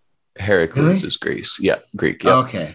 Well, then it's on point. Because then with the whole like carpenter thing and saying you know who, I thought he was just pulling from every single mythology and just like one, it like shows like your worldly knowledge, but then shows that he's like picking and choosing like what pieces he likes from each this is part of the Constantine parallel, right? Is the sort of melding or the linkage point between classical Greek myth, which is referenced a lot in this chapter, and Christianity, which is, a big part through the order here. So Megalos, in the course of their conversation, reveals himself as a sort of nationalist or a fascist. He says, I'm a believer of God, of course, but also in something else. I'm a believer in Greece. And he says, Plato believed in a circular cosmos. He taught that the universe repeats upon itself and that one day he would again be teaching in Athens, just as he was then. It is the doctrine of apokatastasis, a return to the beginning. Carries on, I do not believe in a perfect return. I do not believe it is inevitable. The world is not so kind, but I do believe that it may come if we seize it. And when it does, our country shall rise to greatness once again. We shall once more have fire in our spines, and Greece shall be torn no longer. Hey. That was quick. Yeah, right. He reveals a little bit more about this perfect Greece he's trying to build, and he uses the Persian immortals as a reference. Constantine says, sure, like that terrible American film. He means 300. And Megalos corrects him. And he says, your teachers miss the point because they are circumscribed by their own immersion in a culture of written words. It is not that a man died and another was called to be an immortal, to fill a role. Rather, immortals cannot die because the role supersedes the man. When a body falls, another steps into its place. So the immortal goes on. When a person living this way is not the sum of their experience of fallible human memory, but the expression of a permanent identity. It is not convention or even a magic. It is a truth, as simple as the sunrise. But the true Greece exists only in that other world. The Greece we inhabit now is a shadow. We have to discover, make Greece great again, yada, yada, yada. And so finally, Megalos asks about the shark, which he refers to as a catabasis, the journey of Orpheus into the underworld to recover his love.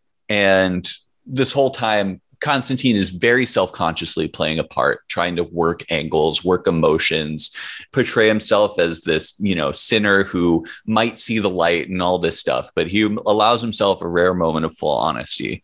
And he says, the truth slips out. The shark was very big, Eminence, and I was very little, a beat. I suppose it was the most spiritual experience of my adult life. He grabs his hand, and after a long moment, he exhales and releases me. We shall do business, the patriarch says. And so Constantine returns to the office, and his boss has this old school stock ticker that Constantine hates. It runs like numbers on a CRT screen, but he starts seeing a digit 4 drifting around just in the noise. And he kind of ascribes it to coincidence at first, like a Markov chain, an apparently meaningful sequence in a flow of random numbers. This is a particularly pretty one, a wonder of nature requiring a staggering string of coincidences. It looks almost like animation, conveys a sense of movement and deliberation. The 4 moves back up the line, then hovers around the middle of the list. And then it finds one stock that's priced at 91,750. And then it's 91,754, and then it's 91,740, and then it's 91,450, and then it's 94,750, and then it's 41,750, and then it's back to its normal price. And then he makes a connection, a 4, like the fin of a shark. Of course, that's what I would see. It was inevitable that the comparison would occur to me. I'm getting used to my obsession, even getting rather fond of it. 10 seconds later, that apparently stable company that the 4s were drifting through goes out of commission, completely bankrupt, goes down to 44,444 and then 4.444. And then it's just a row of dashes and the screen that he's watching explodes, basically. Oh, so he attributes 4 to the shark? Like the fin of a shark. Yeah, because it looks like it. In the pointed top 4 in that sort of typographic. Interesting. And depending on your font. I was okay, because I was thinking, tail fin, dorsal fin. I guess the 2 side fins makes 4 fins of the shark. No, the dorsal fin sticking up out of the water. That makes way more visual sense. Okay. Yeah. Got it. And this is too weird. So he goes to Stella's house, except Stella's dead. So he has an argument with the old girl's widower. His name is Cosmatos. He's a classics professor. They cry and argue and talk about the shark incident, which Cosmatos frames as a sacrifice. There's a quote here. You gave time and fortune in exchange for your life. Into the mouth of the god, you offered those things. Now time and fortune are returned to you in a new form, but in the next instant there will be a price, and beyond that price, another payment. What is devoured is birthed. You will grow wealthy, and you will fall and rise and fall as many times as the story requires. You will be ripped into pieces and reborn. Torn. That's my side note. But congratulations. You have become the mirror of the world. It is the face of Greece itself in these coming days. So turns out he's kind of along the lines of Megalos's similar fascism. And this is a particularly European kind of racism. And this seems to be a race and fascism and intolerance seems to be kind of a theme in the book. So I'm going to talk about European racism and how it's different than American racism briefly. So American racism, a lot of it stems from the fact that we literally use just the color of skin to determine which people had rights and which people were property. And it was largely based off of building sort of a caste system in America. European racism is more built from a sense of ethnic identity. All this talk of like what it is to be Greece, and we are Greece, and we have this destiny, and we have this heritage. It's ascribing something fundamental to the character of a national identity. And in doing that, saying like, these foreigners, these refugees, they just don't get it. Like in France or the Netherlands or places like this, like they will open up their doors to immigrants, but they'll say like, you have to fully assimilate. We think that being French is the best thing there is. And we're happy to invite you to come be French with us, but you have to be completely French. You have to eat like us. You have to, speak like us. You have to, all of these things, basically leave behind any cultural practice. And it also becomes a scapegoat of anything that this part is similar to American fascism and American racism, but anything that's going wrong, it's the fault of those others, those people coming from the outside, those people who are perverting our way of life and so on. Okay. And Cosmatos even repeats the phrase torn no longer in their conversation. And then he offers to take Constantine somewhere to meet some people, and Constantine refuses. Anyway, a few days later, the fourth thing happens again, and he acts on it this time. He sees the shark circling another company. Mm-hmm. And he sells off all the stock, buys a bunch of stock in their competitors, and shorts anybody who holds the company that's about to go under, shorts anyone who holds their debt.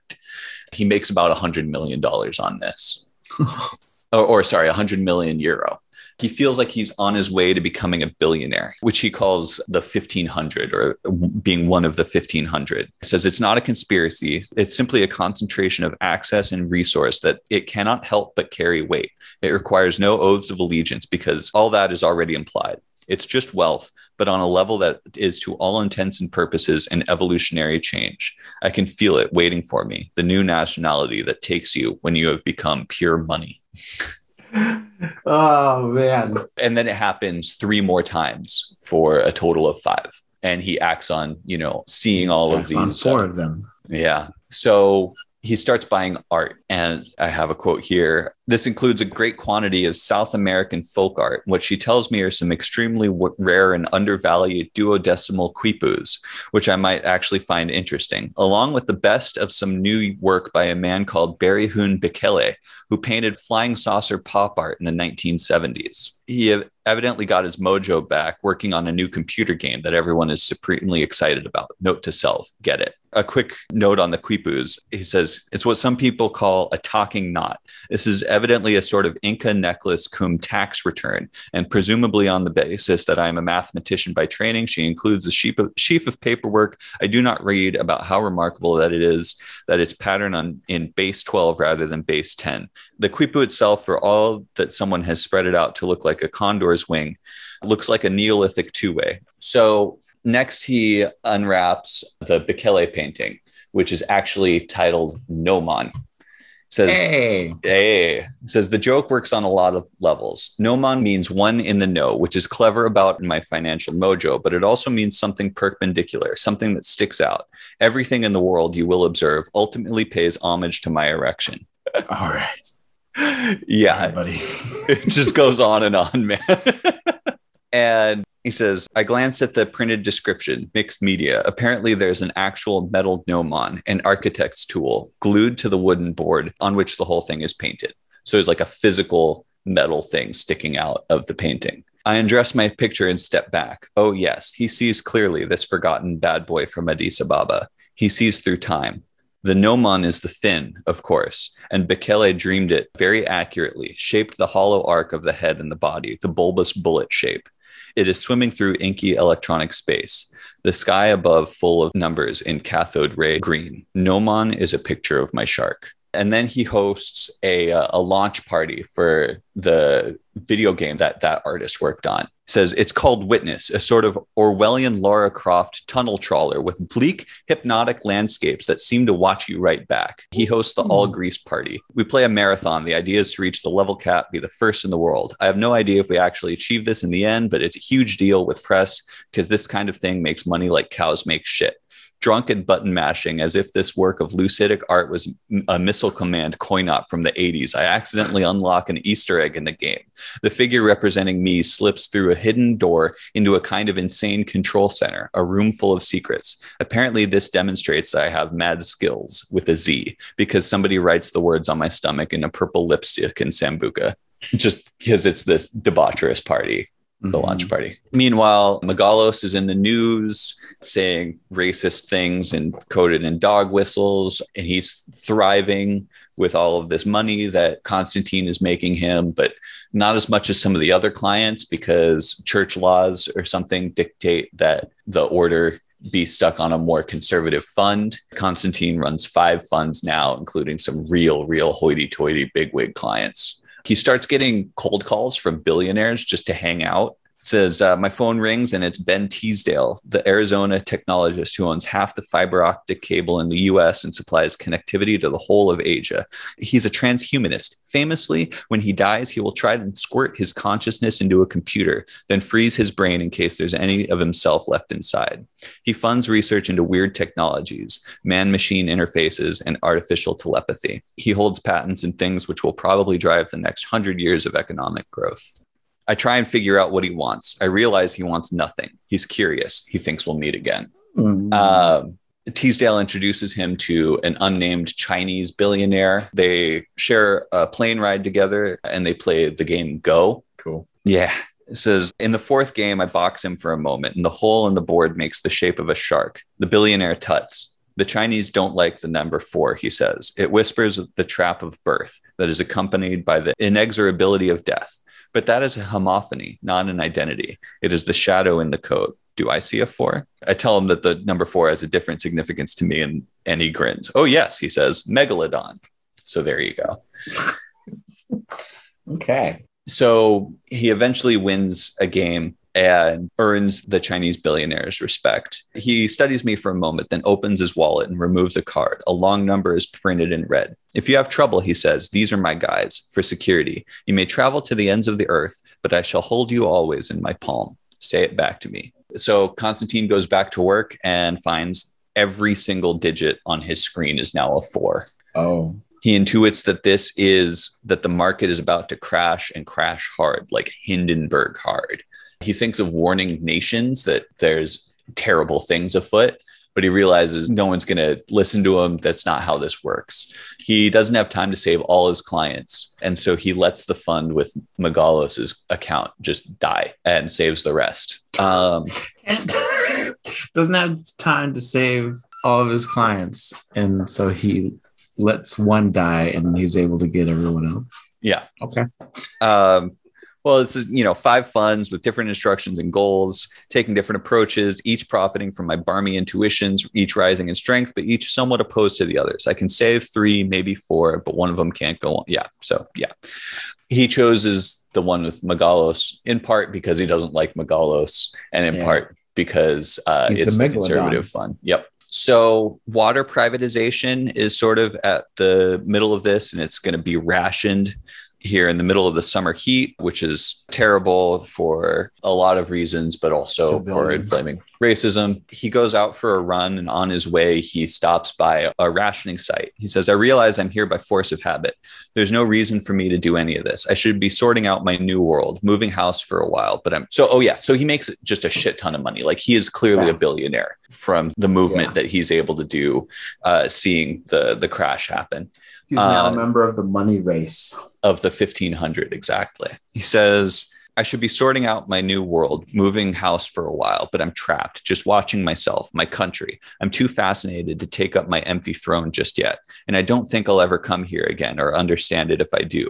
These are my last few hours of ordinary humanity. They're precious. And while he's out, because he's in his running clothes, he just looks like everybody else, and he is swept up in a riot. He's afraid at first, but he realizes they don't know or recognize him. He's in disguise as a regular person, essentially.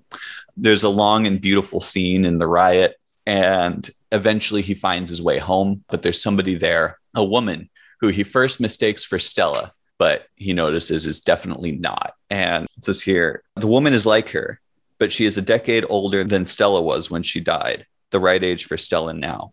She is leaner, more muscular. She is Stella evolved, Stella grown and changed and yet the same. They could be sisters or cousins. They could be strangers with that uncanny sameness, meeting in the street and staring, laughing, becoming friends. My Stella. Hi, I say. You have to say something when your dead ex-girlfriend appears in your flat just after you wreck the economy. And then somebody behind him ambushes him and puts a sack over his head. And then final quote here at the end of the chapter, Hierophant, the girl who looks like Stella, says through the sack, you will bring us the god, and Greece shall be torn no longer. Oh, shit. I go down into black water. It is dark and silent, but not, never anymore deserted. And that's the end of the chapter. Couple notes. I have a couple notes, but if you have any questions. So this is kind of like a prequel chapter as far as like in the timeline, or have the release of a video game called The Witness. Or Witnessed, past tense, but yes. What I don't have yet is the connection between chapter 1 and chapter 2 as far as timeline is concerned. Yeah. So I should have explained this from the very beginning. This whole chapter is in the sans serif font of Diana Hunter's interrogations and memories. This is Diana Hunter's memory? Yeah. Oh, shit. Okay. So this is Diana Hunter's memory, and so she knows Constantine's story, and we are finding out what that story is. Not only does she know Constantine's story, she's telling it from his first person. It's a first person. Yeah, okay. So remember, she's a novelist. Right. Okay. So he gets home from this launch party and he sees his stock ticker and it's all fours. Yeah. And because of his experience with watching this swimming four, which also as a number guy, I would lose my mind. Yeah, I thought you would enjoy this chapter. Watching a four, working at a bank. Yeah. A four moving around a stock ticker, just seeing it and then watching it go through a stock like that, and then the stock just going down to zero. I mean, assuming describe it, it's the shark god. Well, assuming that I am me and not an investment banker, I wouldn't know who to talk to about this or like what action I can take when I see the second four show up. Right. Oh my God, dude. So, okay. I'm going back and forth between making a significance of the number 4 or making a significance to the symbol 4. And it sounds like it's the symbol 4 that is the big deal, and it just so happens to also be a numerical value. It's not like keep an eye out for 4 is going down the line. No, keep an eye out for 5s though. Cool. Okay. Because I was going to say, like, to that point, he saw this 4 hit 5 different companies. Yeah. Before it hit everything. He was able to act on 4 of them. Yeah. but 5 happened. Damn. Yeah. All right. So anyway, he gets home from the launch party, sees the entire screen full of 4s, has enough time to save all except for Megalodon's profile. Yeah. And then that's when he gets kidnapped with a sack over his head. And there's 2 people here, one of which seems like the still alive math genius girl that he fell in love with, who is the niece of the math professor that discovered him. Yeah. And that past happened 10 years ago. And this person looks like it'd be a 10-year older version of that girl. Yeah. Who would be the niece of the guy that he went and talked to before the party. Right. The fascist classics professor. Yeah. And we have someone else who knocked him upside his head. Yep. And while he's passing out, she says that Rome will be torn no longer. Yeah, that Greece will be torn no longer. Greece will be torn no longer. Yeah, Rome is the next chapter. Okay. All right. Okay. All right. That's what we got. Yep. What are your notes? Just a couple minor things that didn't really fit into the plot recounting. Constantine tries to buy a new watch at one point, but the band burns his skin and leaves a triangle mark on the underside of his wrist. Triangle, like a 4, like a fin. And so he decides not to go with it. A quipu, I didn't get deep into research here, but it's like a string computer. It has like a central hoop with a bunch of strings with knots tied into it that you can use to make mathematical calculations really quickly. And specifically, the way that they're describing it here reminds me a lot of one of the covers of one of Diana Hunter's novels, which we found in her house. Okay. Also, base 12, I'm thinking might be a clue to the puzzle at the very beginning of the book. Also, for a symbolic importance, he first mistakes the sound of the riot for the sound of bees. And this one is just an Easter egg for my friend Yedidia, who wrote a paper on the subject once upon a time, his master's thesis. But he says, it had never occurred to me that a riot is a community, but it is. That is interesting. There was that imagery, and there's like 1 or 2 other interesting takeaway images. Oh, the Constantine talking about money and happiness. Yeah. Where he's like, as a numbers guy, I know that the subtraction is not the same as the negation. Yeah. And not like, X doesn't equal the negation of X or whatever. Yeah. And it's like, yes, that's amazing. And like, it just, I love that. I love that, that kind of just perspective on things. Because it's true. Yeah. It's so annoying, super random tangent, but like in banking, you can have please. I want banking context on this. Well, so you can have fees waived or you can have fees canceled. And the difference being, if your fee is waived, it's 2 separate transactions on the account. You get charged $5 and then we give you $5 back. Right. Whereas a cancel of the fee is it just never hit your account. And so, and so then when you report back later, it's just not there. I have no record of you actually getting a fee unless you had your fees waived. And so to Constantine's point, the having a negative versus a negation are 2 very different things. Either you're removing the sadness or you're spray painting the sadness. Yeah. In like glitter and glitz. Yeah, totally. Like that, and he does a lot of cool. He does a lot of the trying to blast over his sadness. Oh God, there's a great quote in here I was meaning to read. Right after he opens the painting, which is his shark, the painting by Berihun Bekele. He says, that night I buy drinks for an entire strip club. An Israeli dancer, the only one I've ever met, and a former tank commander sits naked on my lap and whispers in my ear. She's rather charming. I've never been so lonely in my life. Man. Yeah. Yeah. He's saying that he buys art. He says, Art right now is a better bet in many ways than a bank, so long as you buy the right art. It's also a bullshit based economy, so the terms of engagement are very familiar. I thought about wine, but you know what? I care about wine. Wine should not get shoehorned and abused by the market. Wine is old and respectable and erotic and human. I know Goldman once thought about buying Bordeaux, not the wine, the region, so they'd control the supply, but they didn't, and that is a good thing. Wine should not be a value counter in this game, no more than food, no more than healthcare or clean water. There are things that should be immune, and the people who don't understand that distinction, the distinction between what is fair game and what is not, those are the people who should go to jail. That's wild. Yeah. That's a good one. Right? Yeah, like it's funny because I mean, this is the type of literature that I just don't get exposed to.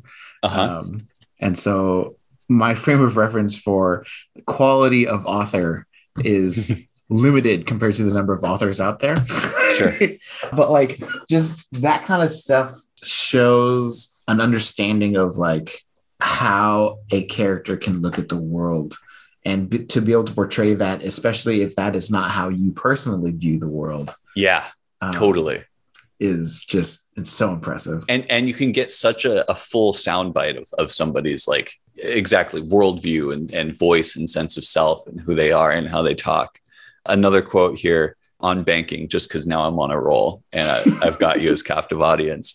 Use your head. No idea that proposes free money is ever a good idea, because money is mathematics, and mathematics does not allow you to add something to one side of the equation without balancing it on the other. Finance by itself is ruthless, and that ruthlessness is its salvation. The real disasters are only possible when you bring politics into it, because politics is about pretending to care.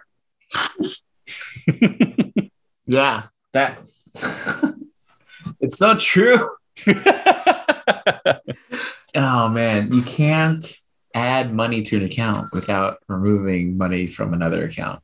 Whether it's at your bank or at someone else's bank, that money's coming from somewhere. Like, in order for a person or an account to come up, something else has to go down. It is the universal like fact. And, they talk a lot about, transformation and balance and things like that in this chapter, and tying that through money. And over the course of it, Constantine becomes a billionaire. So where and who is that money coming from? Yeah.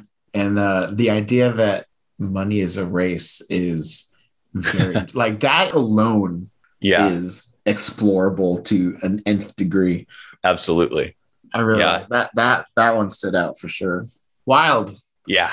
I thought you'd be into this chapter. Gosh, this was all just a memory. I thought we were whatever. I'm sorry. I really should have said that at the start. It's pretty crucial. It's such a narrative shift, but it is in the sans serif font. Yeah, there's a lot to this book that is visual, I think. Yeah, for sure. Sorry. No, it's not your fault. It's just the limitations of us being on the other side of the country from each other. Right. So the next chapter in Gnomon is very short, like just a handful of pages. So I might try and do that next week alongside all of our House of X, or we might just do Dawn of X and I will skip week for Gnomon and then a short week for Gnomon after that. We'll see. All right, man. Yeah, because I have a sneaking suspicion that... You're right. We're going to go crazy with this shit. It's Dawn of X. Dawn of X, 13, 14, 15, 16. This is the ramp up to the end of the Dawn series. And the start of the Reign. Start of Reign. It's going to be X of Swords. It's like... So X of Swords, Hellfire Gala, Trial of Magneto, these are events. Reign is the status quo. It's the next like title. It's like saying the Dark way we Reign have or Heroic Age. We have Dawn, and after Dawn is Reign. Yes, but X of Swords, the book, is the last issues of all of the titles from Dawn. Yeah. So like 13 through 16 Dawn is going to be all ramp up and just intensity. Yeah. Trying to cover anything not Dawn is going to be rough. Yep. Oh, man. All right. I'm so amped. I am so excited. Anything else you want to say before we take the good people on home? big picture Marvel, I'm just excited that, well, one, that we're doing this pod so I like keep on reading comics, but like, yeah, I'm excited that I'm kind of catching up in the rest of 616 to Dawn. You really are. Like, Dawn itself is a little bit older anyway, but I was way behind on the other 616 stuff. So I'm so stoked. Sick. Yeah. Just getting current, and I'm just finding the good titles and the bad titles, reading them at all. I do not miss 1998 X-Men at all.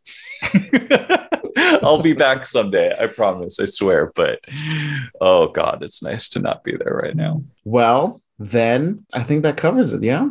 Yeah. Come back next week for Giant Size Dawn of X podcast number whatever. What are we on? 5 now? 4 or 5? 5. Anyway, we're doing Dawn. It's going to be amazing. Anyway, we're going to put the outro music here. Boom. Including the drums in the outro music. There are drums in the outro music. It just didn't sound like your drums. Because I'm going dum, dum, dum, dum. Yeah. And there's more stuff. But the guitar is going dum, dum, dum, dum, dum, dum. Anyway, whatever. Moving on with life. I will see you next week. Take care. All right. Take care, man. Good to talk to you.